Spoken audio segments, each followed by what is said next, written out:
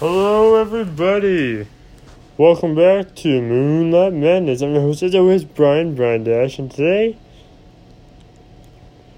I'm going to be doing a story called My Little Dashie, Peace with the Princess, written by Brian Dash, narrated by yours truly. So, without further ado, sit back, relax, and enjoy. You guys have no idea, before this begins,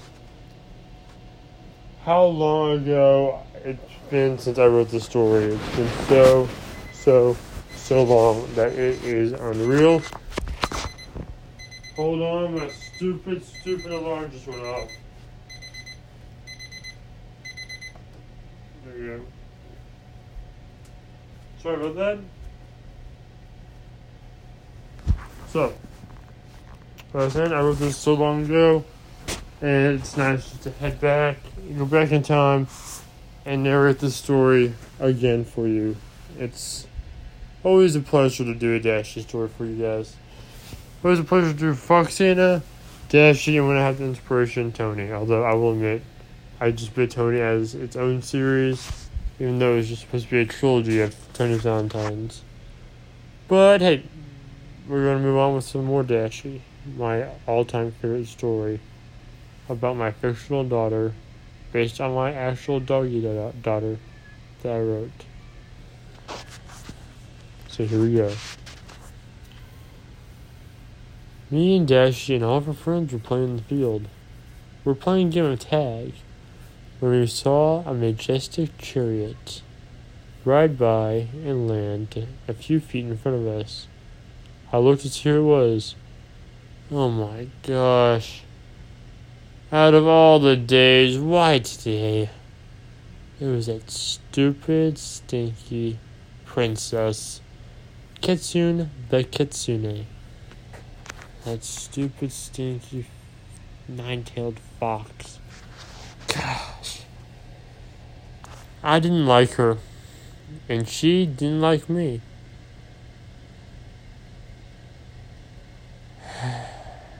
Well, I'm in for it, I thought. Before me and Dashie decided to stay with each other, she's tried to get me to go home. In fact, when she found out I was here, she spent most of her fox magic trying to send me back to my world. But the portal that brought me here was closed. There's no denying that. So reluctantly, the princess had decided to let me stay, on the account that I don't talk to her, look at her, go near her, or anything of the sort. Hello, she said to everyone, me excluded. I'm having a ball soon, and I want you all to come to the ball. You have a +1, and you can bring a date if you like. But please, you all are invited, she said, not looking at me as if implying that I was not invited to this ball. I looked at her and said, Hey, princess, how are you doing? I'll be happy to attend the ball, I said. She smiled, fakely, as in saying, Oh, you're not invited. But could not say that or tell me I'm not allowed to come because of Dashie. Sure, Pops, I'll bring you as my +1. I'm not saying anyone. I said, Thank you, Dashie. I'd love to come. She already knew that the princess wasn't going to invite me or was going to stop me at the gate, but her guards would not stop Dashie, and she already said Dashie can bring a +1. With a fake smile, she said, Great, I can't wait. Mission accomplished, I thought. I have officially made her mad. I have officially ticked her off. She got back on her chariot, and as everyone left to get ready, I watched the chariot fly by. She shot me a look as if saying, You're dead, and flew off. Well, that's no news every day, I thought. Pegasi pulling a kitsune on a flying chariot. Oh well, it is a magical world, I thought. And then I went to get ready, along with Dashie, who stayed at my cabin most days and she did her own house. After all, me and her thought we'd never see each other again. Then to have her dad from a different universe again after almost assuredly never be able to see each other ever again. Who's to stop us? As I got my suit and tie on, I felt like I haven't worn this thing in years.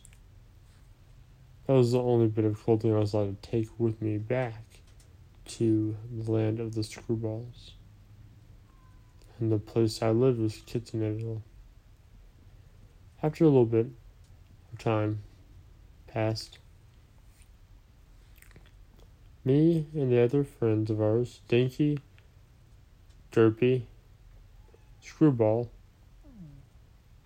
Miss Diamond, and Applesauce, and of course Dashie, all of us went to the ball together as a group of friends. Shortly after we got there, some other people decided to sit with us and join our small group of friends. It was getting a little too crowded for my taste. After all, I haven't been to a big group gathering ever since my parents died. I haven't visited the graves because the graves didn't follow me, although the pictures from the picture album I had did. I don't know why, but honestly that's the only connection to my parents that I have. But there is one other thing I do have that reminds me of my mother. The painting of the giant rainbow over a nice, beautiful field. My favorite painting from her. That's the only thing apart from the picture album that followed me from my world to hers. I don't know why, and honestly, I don't care. I have her in my heart, and Dashie physically. It's wonderful. I was thinking this as I walked out on the balcony, looking over the beautiful, beautiful town, clothed in night and covered in moonlight, when I felt something bump me hard and knock me down. I looked up to see who it was. It was Princess Kitsune. She looked at me and then walked to the edge of the balcony and looked over the town. Okay, that just made me mad. I said, "Hey, what's your problem? You knock me down and you don't even say you're sorry? Tell me, what the heck is wrong with you? If you got a problem, say it to my face." She looked at me again. Her ears dropped and her tail tucked. Not in embarrassment or shame, but she was sad. I have to admit, I kind of liked it, seeing her like this. But what kind of example will I set for my daughter? Letting someone suffer in misery while I just sit there enjoying it. Enjoying their sorrow. That's not right. So I walked over to her. Alright, what's wrong? She looked at me confused and said, "Why should you care? You don't like me. You don't care. You hate me almost as much as I hate you." I said, "I don't hate you." "Okay, yeah, I kind of do. But just tell me what's wrong. There need to be this perfect figure. I won't tell anyone." She gave me a hard stare and then said, "I'm alone. My student Screwball has grown up to be a fine young woman who knows magic, and there's not much left that I can teach her. I have my guards, but they don't really converse in conversation. And my sister, Silver, she's a fine young fox, but after I banished her all those years ago, just for her to return, and with a changed heart, wanting to do good instead of evil, I still can't forget what she used to be. And now, our relationship isn't as strong as it once was. I don't think it ever will be. And I have all these problems and no one to talk to. I was cursed with immortality, with no one to talk to about it. I walked over to her and said, "Well, I'm not immortal, but if you need to talk to someone, I guess you should talk to me." She said, You can't possibly understand what I'm going through and the sorrow. I have all my friends that I once knew from childhood gone. My parents have passed. I said, I may be 25, but I know you more than you probably know yourself. I went through the same thing. Explain? She asked. I didn't want to. I didn't want to bring up these painful memories. But I figured that it was about time she knew why I couldn't just up and leave Dashie, apart from me being her father. Of course, I sat down next to her. You see, many years ago, when I was, 18, so not many, but pretty decent time ago, I was at home, just relaxing,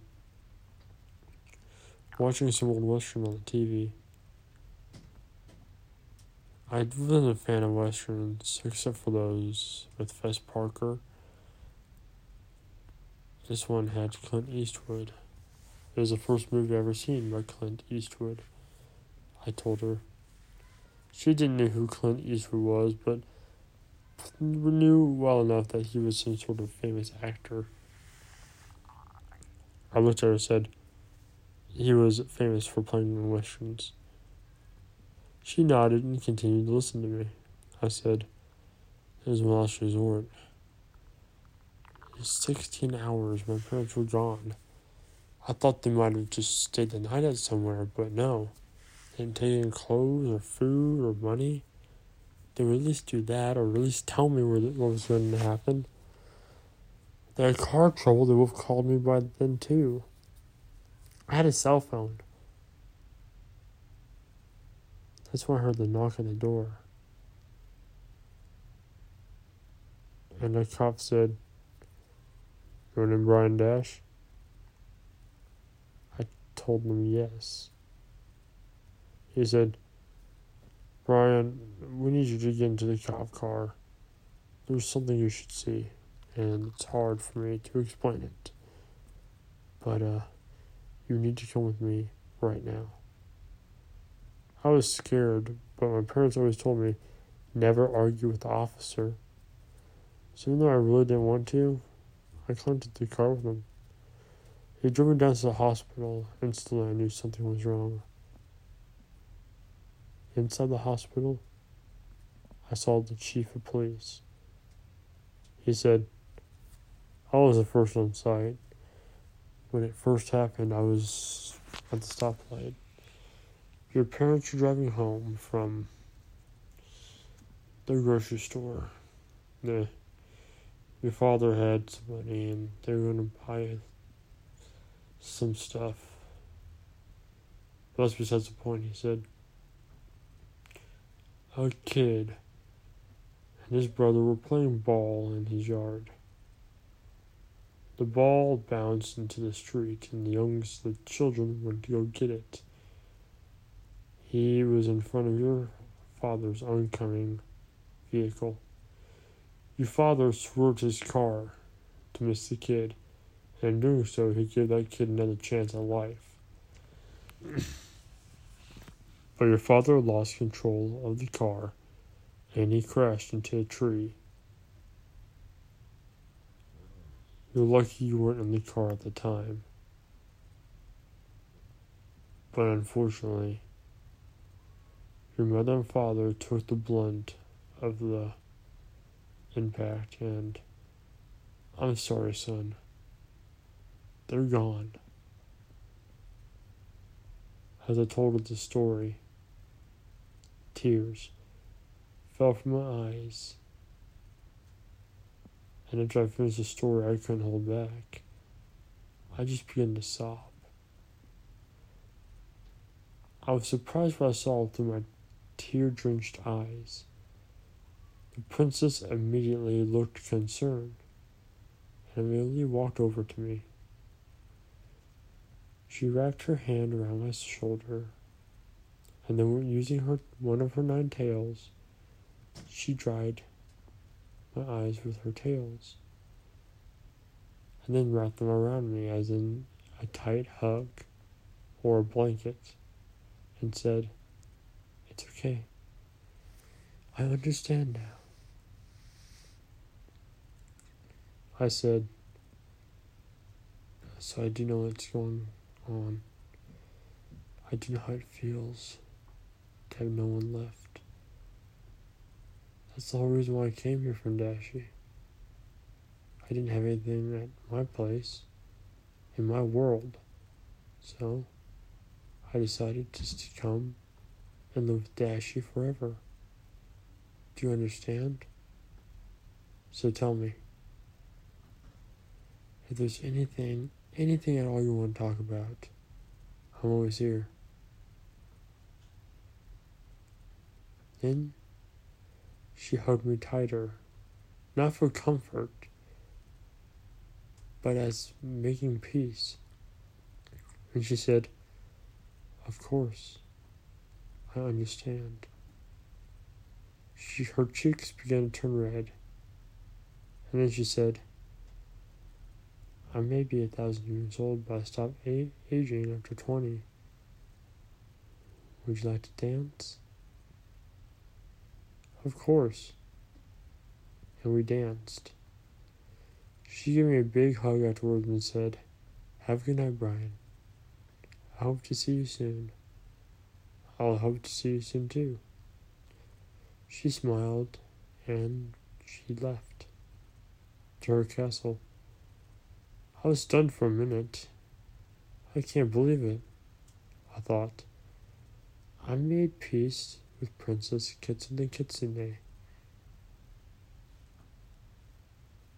And that is where my tale of my weird, wonderful life began.